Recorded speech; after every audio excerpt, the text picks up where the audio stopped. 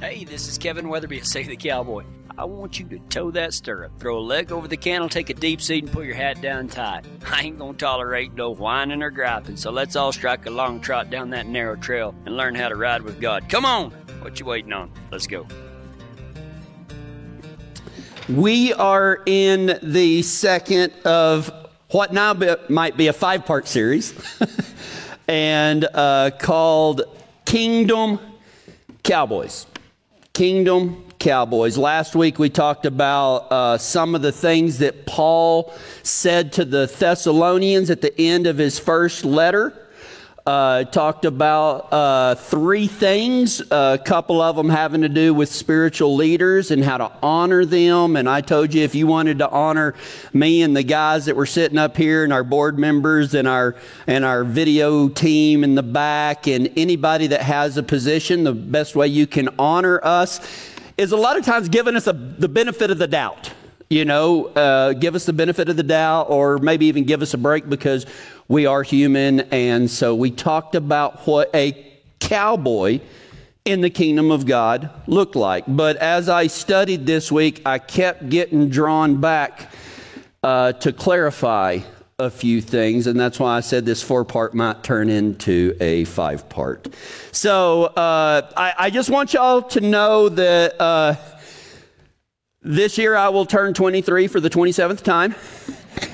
And I'm excited about that. Every year is closer to getting to spend the rest of my eternity with God. And so I really don't mind getting older. But some parts of getting old is getting old. I mean, have y'all ever felt like that? I know y'all young people, y'all think, it won't happen to me. Yes, it will. Yes, it will. Especially if you're active, ride motorcycles or something like that. You know, there will be a time that you wake up and you just hurt all over. And that was this morning. I cried putting my socks on this morning. And but I said a couple of weeks ago that I'm real close to having my GoFundMe set up for my hearing aids. I'm pretty sure that I'm going to need some. And the reason why is one other thing about getting older that nobody prepared me for is that now in my spiritual maturity and my years maturity, now God has blessed my hearing where now when people think they are talking normal speak, I hear them in tongues, right? I don't understand anybody anymore because they all speak in tongues, and tongues is a biblical thing, you know, talked about in Corinthians and everything. And my wife is the worst. Okay, Cammie is the worst about speaking in tongues to me. Just the other day, she told me, "Sweetheart, candelabra schmigtail if we want a bitty bitty bump booger face." And I just said amen because I didn't know what else to say because I get really, really tired of going, huh? So I just say amen now whenever my wife speaks in tongues to me, you know. And, you know, Cammie's the worst about speaking in tongues, but I haven't heard Jace in 14 months. Jace is very soft-spoken, and I love it about him, but I have learned to read lips really well. So, but it's not just my hearing that gets old. Here's another crazy fact about getting older. Time moves differently the older you get, right? Because when you're young, time goes slow, like you're waiting on summer break after first grade. It never gets there, right? And then once it gets here, you only have 2 days off and you're back in school. So time is very fluid. Well, it's very fluid once you get older too, because me and Cammie were running some errands in one of the bigger local communities around Kiowa. And we had to stop in and get a few groceries. Well, luckily, my cleaners was right next to the grocery store. And so as we're pulling in to grab some milk, I told Cammie, well, she had asked me a few days ago. She said, and something about clothes. And so I just said, amen. But I figured out later that she was talking about she asked me if we had any clothes at the cleaners. And I said, you know what? Come to think of it, I think we do. So anyway, we're driving down through there and we pull in and I told her, I said, you want to go get the milk or the clothes? She said something, I said amen. I just kind of watched to where she went, and I went the other direction. Well, she went into the store. And so I got out, and I just walked up there and opened the door, and my cleaners now has a Supercuts in it.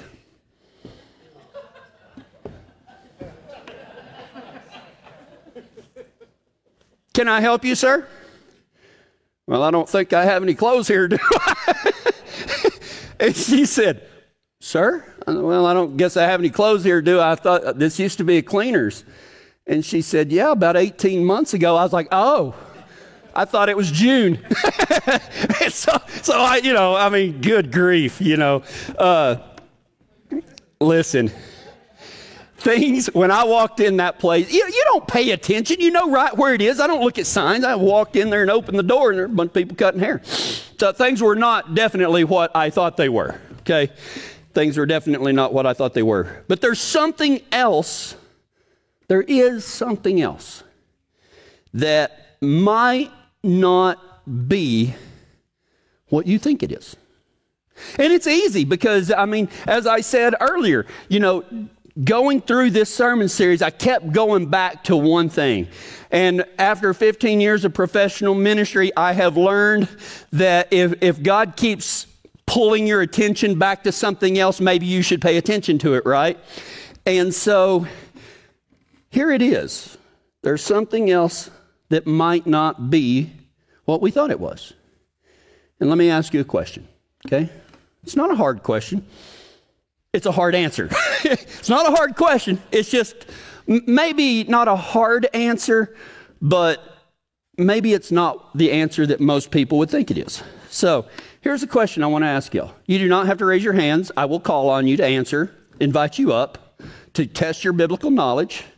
And if you don't look at me, I will pick you to come up and give your... No, I'm not going to do any of that. I promise. Here it is. What is the kingdom of God?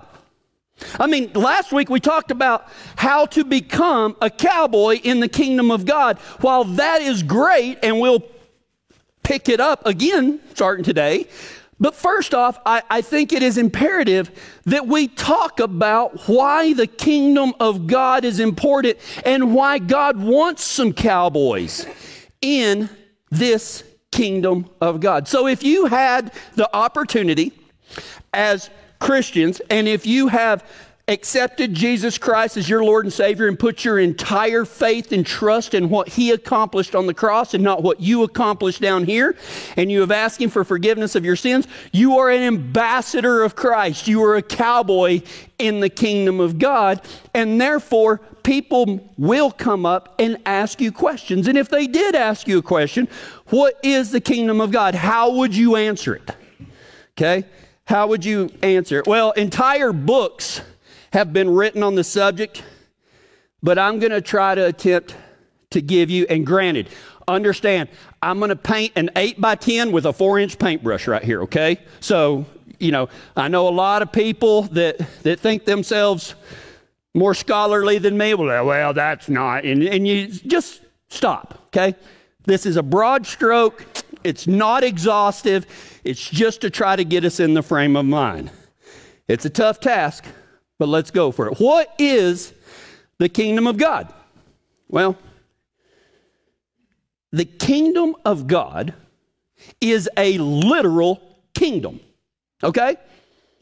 Now, I know how, you're like, duh, but I want you to think about that right quick, because everybody, or at least my growing up, we always thought that or at least I got out of it, that the kingdom of God was some ethereal place that was just spiritual. It lived in our heart. Like it wasn't a real place, but it is a real place.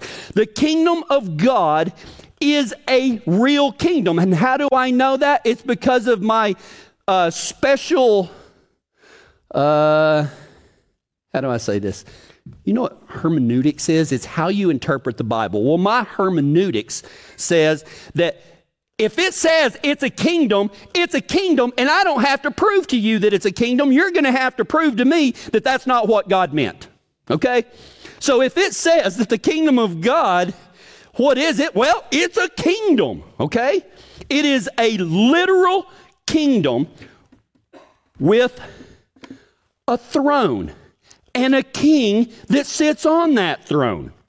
There are subjects. The Bible calls them the heavenly host, right? So it is a kingdom. There's a throne room guarded, right, with subjects, courts, councils, messengers, intrigue, politics, mutiny, and even war that has happened in this literal kingdom called the kingdom of God. Okay? It exists right now in a spiritual plane that most often people of our beliefs refer to as heaven. Okay? It exists right now, this kingdom of God, with subjects, thrones, courts, councils, messengers, intrigue, politics, mutiny, and war. It exists right now in a spiritual plane that we do not have full access to yet. Okay? It is a literal kingdom on a spiritual plane that we do not have full access to yet. When will we have full access to it? When we are shed of this meat sack that our souls live in. When we are freed from this prison, Jesus comes and takes us to where he is. How do I know that? Because he said that. I go to prepare a place for you. If it were not so, I wouldn't have told you that I was going to prepare a place for you, right? And when it is time, I will come and get you.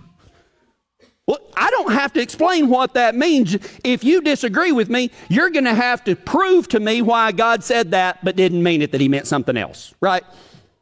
So, it exists right now in a spiritual plane that we do not have full access to yet.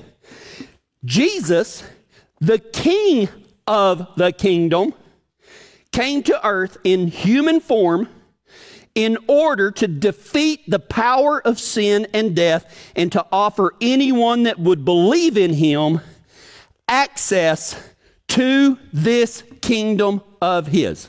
So this kingdom not only has a throne, it has a ruler, and it has a king, the kingdom of God. Because how do we know that? Because at the end of the Gospel of Matthew, Jesus tells his disciples, the last thing he ever says to them, and we'll get more to it in a minute, but he says, all authority in heaven and on earth has been given unto me, right? So he is the king. Jesus, the King of the kingdom, came to earth in human form in order to defeat the power of sin and death and to offer anyone that would believe in him access to this kingdom of his. He even said, did their mom ever say the Lord's Prayer to them every single night? Our Father, who art in heaven, hallowed be thy name. Thy kingdom come, thy will be done on earth just like it is in heaven. Right? So this is a real place that is talked about time and time and time and time and time again. And it just drives me literally insane that the smarter the human race gets in technology and study and scholarship and all of this stuff, that we tend to spiritualize everything. Oh, it's not a real place. It's a spiritual, it's just kind of an analogy. No, it's not. It's a real thing. It is it's as real as you and me sitting here. Okay? The spiritual kingdom will merge, the spiritual kingdom where God is now, will merge with this physical plane when Jesus returns to defeat the Antichrist after the 7 years of tribulation and take his throne in Jerusalem, and every knee shall bow to him for 1,000 years of peace and harmony. The kingdom of God has come. I mean, how many times does Jesus have to say it? The kingdom of God is like this. The kingdom of heaven is like this. The kingdom of God is like this. I mean, Jesus tried so hard to just chisel it into our pea brains. And because it was a little bit hard to fathom, we took the easy way out. Well, it's not a real place. It's just a spiritual place. No, it's not. No, it is not. while the kingdom of God might be somewhere else now, there is things that transcend the veil between our world and the kingdom of God. So we are living in a kingdom right now ruled by Satan, right? And the kingdom of God is on another spiritual plane, but it's still real. But these two have a membrane in between them, and some things can cross over back and forth between them. And I know you're thinking, "Ooh, where's he going with this?" Let me tell you. There are things that transcend the veil between this world and where God lives now. How about this one? Salvation. When somebody accepts Jesus Christ as their Lord and Savior and asks Him to live inside of them, and they trust Him with what He did with their very eternal souls, the Bible says that the angels in heaven rejoice. Well, if something doesn't cross between the two worlds, how can they know, right? And people say, well, they're angels, they can do... Well, even then, so be it. There is ramifications that happen in heaven when we baptize people. Right over here. The angels in heaven rejoice. What we do on this earth has consequences. It has impacts. It's like little ripples that go out. Salvation is one of those things. I mean, like that is like rescuing a hostage right now. And if you've been kind of watching the news, this might be a little bit as close to current events as I usually preach about, right? I mean, there's some serious stuff going on. Salvation crosses that veil in between these kingdom of Satan that is alive and well right now. When we become residents of this new kingdom, that is a hostage being taken away from Satan and delivered up forever to the kingdom of God. So salvation crosses that barrier, okay? What else crosses the barrier? Now, we can't just come and go as we please of our own volition right now. Prayer crosses that threshold, right? I mean, think about it.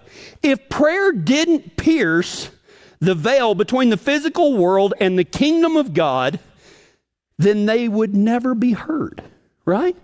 I mean, think about that.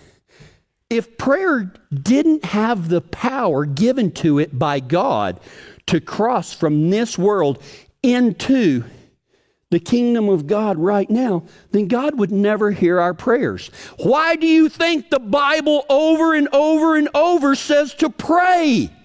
It's one of those things that can cross every single time you go to prayer. You are opening up a hole to cross that barrier from the kingdom of man into the kingdom of God. What else? I mentioned it already. Baptism.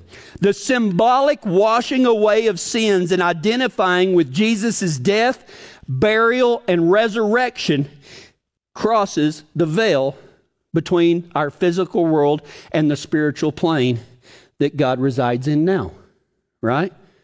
How do I know that? Now, let me tell you how I know that, right?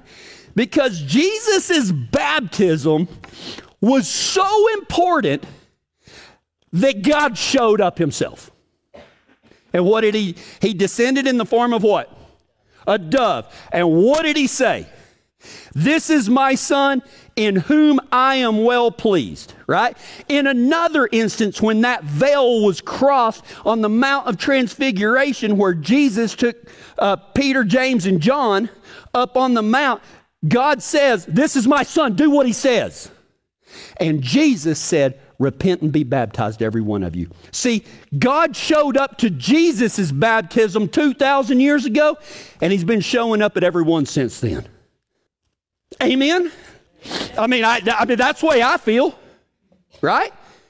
It's important, guys. We're not just in a play acting out our little roles. This stuff has eternal and spiritual consequences, right? Salvation. When somebody is saved, it crosses that threshold. When we go to God in prayer, it crosses that threshold. When we are baptized, it crosses that veil. Well, there's some other things as well that I believe cross that veil, but we'll get to those in a minute. Okay.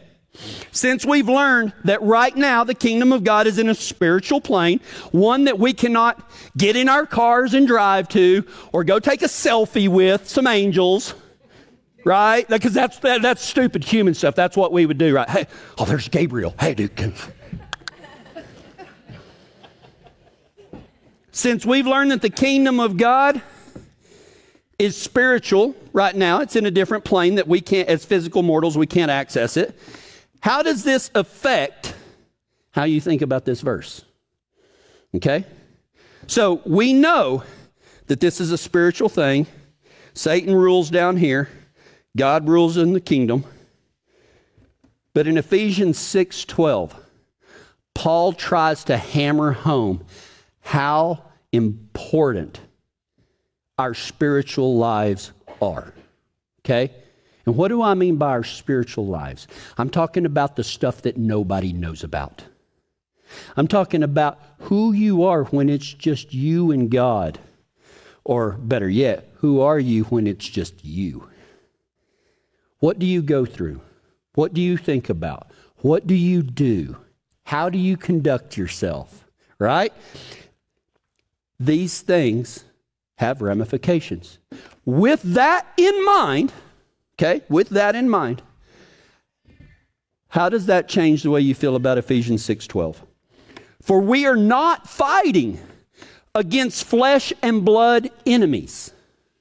We are not fighting against flesh and blood enemies, but against evil rulers and authorities of the unseen world, against mighty powers in this dark world, and against evil spirits in the heavenly places. I didn't say it. The Bible does. I'm not pulling this out. And some of you need to watch what this looks like from my viewpoint. Because when I look out there and people are like, because that's exactly what it looks like from my vantage point. For we are not fighting against flesh and blood enemies, but against evil rulers and authorities of the unseen world, against mighty powers in this dark world, and against evil spirits in the heavenly places, Ephesians 6:12. See, there's two kingdoms. Like I've already said, there's two kingdoms. The kingdom of God and the kingdom of man that Satan rules right now. Satan rules this earthly kingdom. God rules one, Satan rules the other. We live in Satan's kingdom, basically. We reside in Satan's kingdom, but we are subjects and show allegiance and obedience to the other one. So basically, right now, we are behind enemy lines, right? We are behind enemy lines. And what is our duty behind these lines? To help rescue others that are destined to spend an eternity in hell where there is no hope, there is no life, there is no joy. And instead, do our part for God working through us, because it's Him that does the work, we're just the vehicle.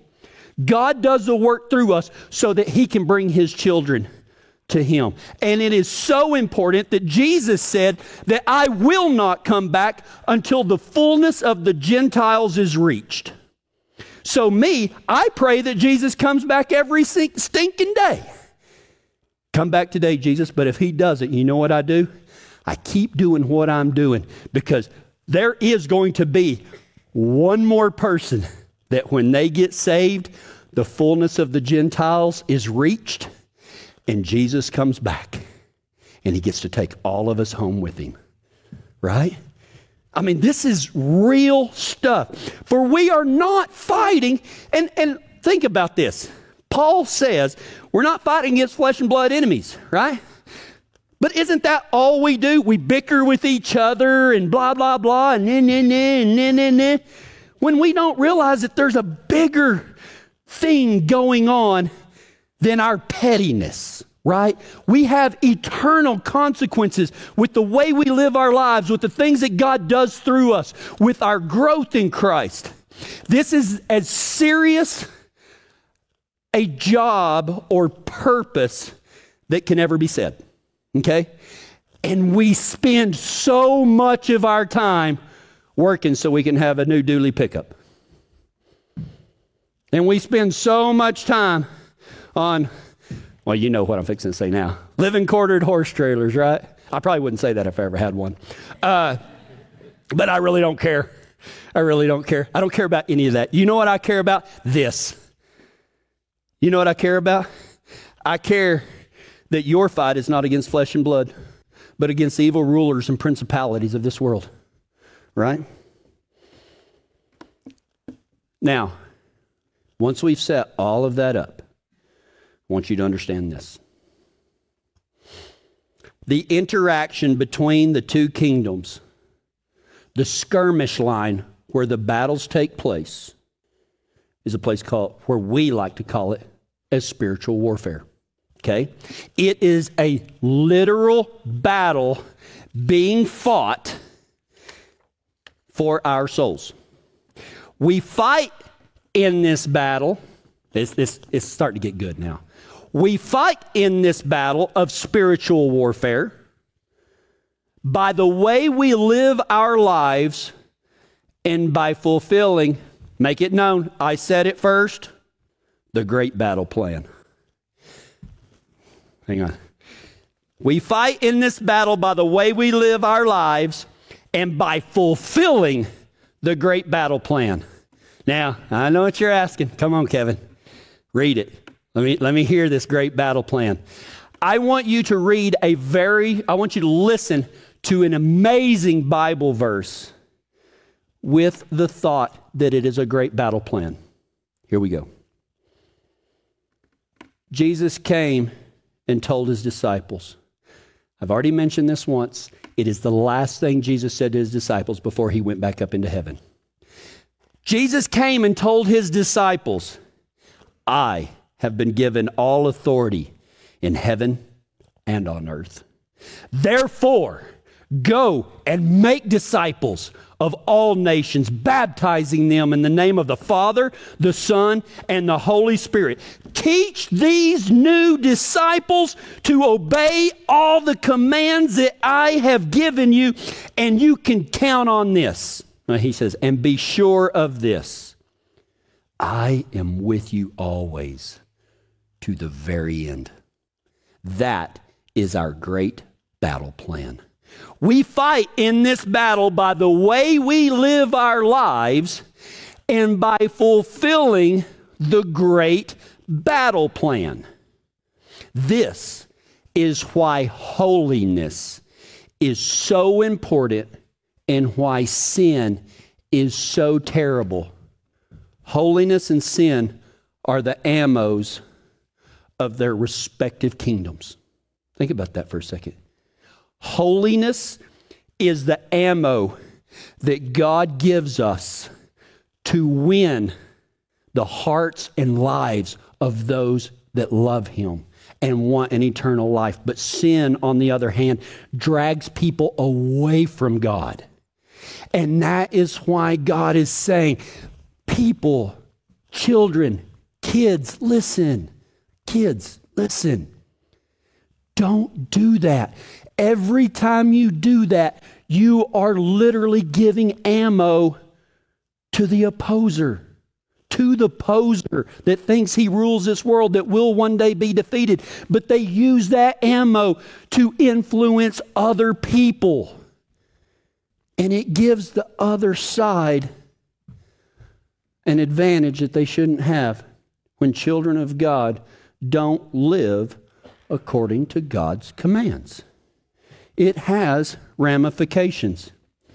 One, holiness makes our light shine brighter to win lost souls out of the darkness. What did Jesus say about that? He goes, Nobody lights a lamp and then covers it with a hat, right? That's what sin does. We have a light of God that shines out into this dark world where there is weeping and gnashing of teeth. And just so you know, gnashing of teeth in the Bible, when it says that, it talks about spewing vitriol out of your mouth against God, right? That is the gnashing. Cursing God is the gnashing of teeth. And we've seen that, have we not? Just these past 2 weeks, starting on October 7th, we saw what gnashing of teeth, even though these people didn't do anything and babies' heads were cut off and all of this stuff, there is all over the world gnashing of teeth against God's chosen people. This is real. Holiness makes our light shine brighter. Jesus said, we are to be like a city on a hill that shines bright so that those that are in the darkness can come and we can tell them about the grace and forgiveness and the healing that is made available through a faith with Jesus Christ. The other just gives ammo to the evil side to use against God's kids. You're seeing it play out right now. No, and I know some of you are like, oh, okay, this just might be too much for me. Well, good. Learn something today. No other scripture outside of Revelation talks, in my opinion, about this battle that we are in like Daniel chapter 10. But it's not Daniel that will be speaking, and it's not even God that will be speaking. Daniel chapter 10 records an angel speaking. Okay, now, before I read the passage, let me set it up. Daniel has been given a vision, and he can't make heads nor tails of it. So what does he do? He prays to God, and he says, God, I need you to explain this vision to me.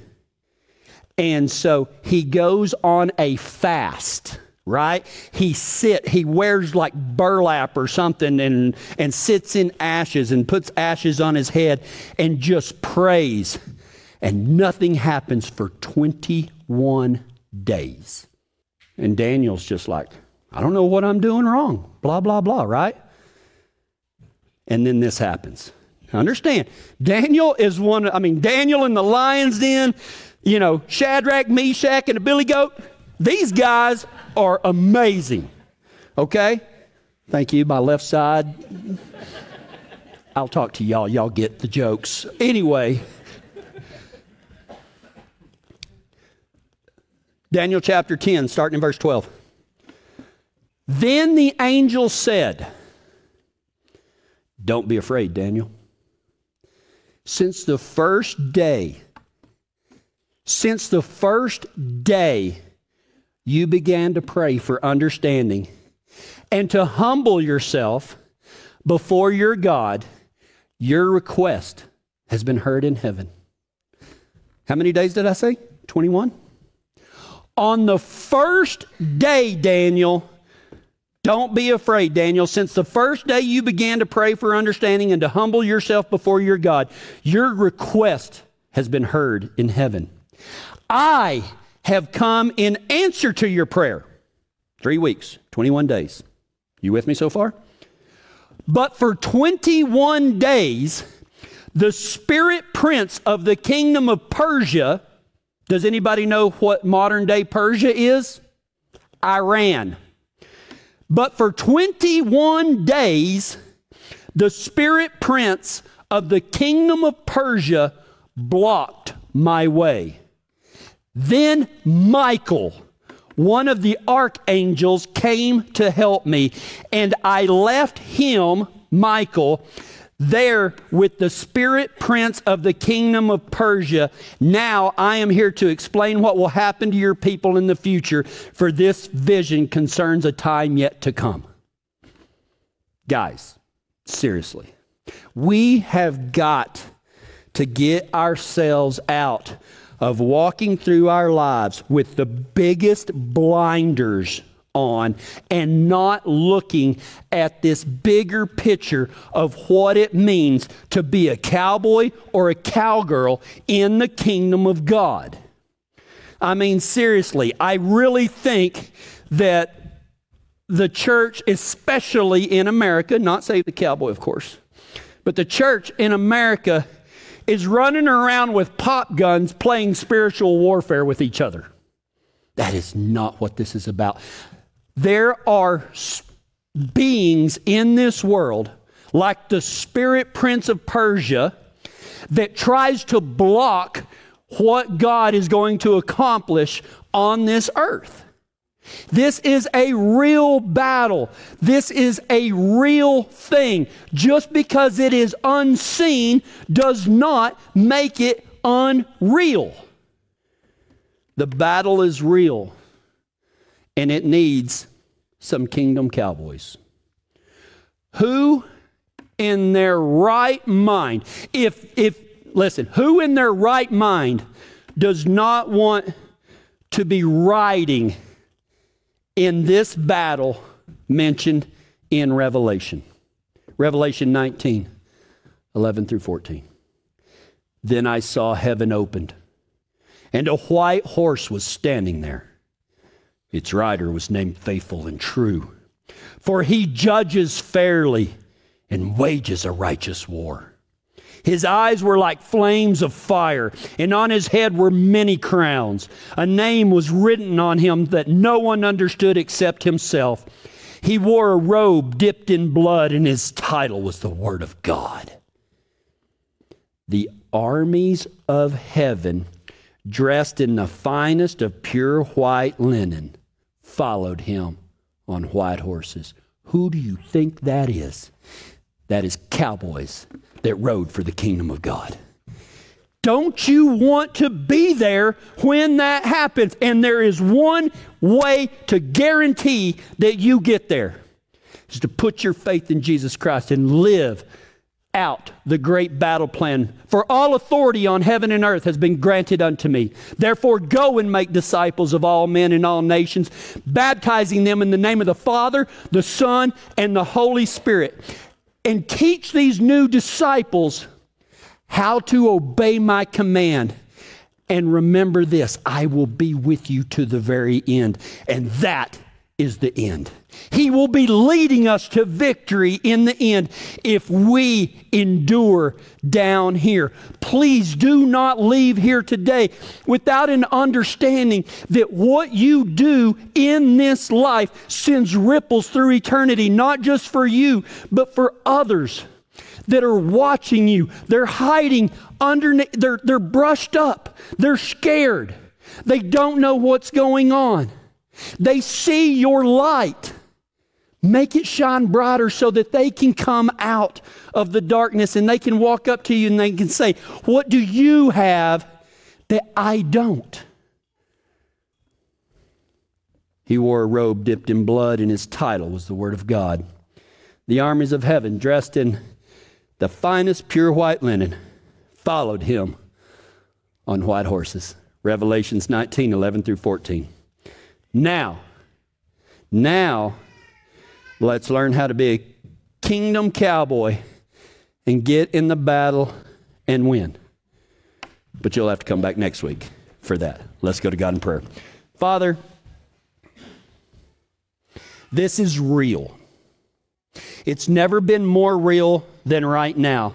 There is nothing that you are waiting on except the fullness of the Gentiles before you come back and you rapture your church unto yourself.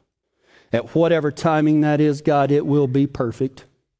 But we know that you are going to love us and care for us. And one day we are going to ride back down here and claim this good creation that God had created, that sin tore up, and we will make it right so that you can come down here and be our God, and we can be your children once and for all. And God, what we do today will make a difference in eternity. Let us keep that in mind. And it's in Jesus Christ's name I pray. Amen.